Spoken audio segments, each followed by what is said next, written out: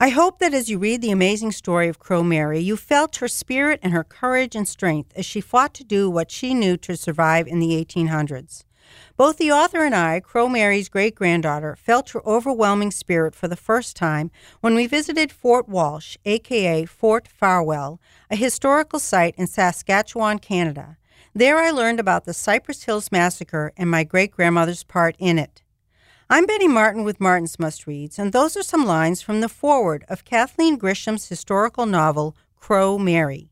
It's based on the true story of a Montana Crow woman, Goes First, who at age 16 marries a white fur trader, Abe Farwell, and moves with him to his trading post in the Cypress Hills of Saskatchewan, Canada.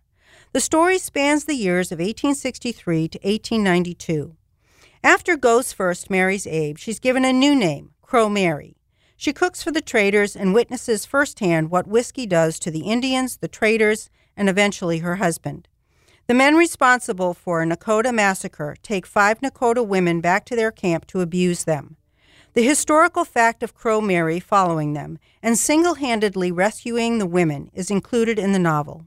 As the jacket says, inspired by the life of the real Crow Mary and endorsed by her great-granddaughter, Crow elders, and Crow scholars, this is an epic love story that sweeps across decades, showcases the beauty of the natural world, and probes the intimacies of a marriage and one woman's heart.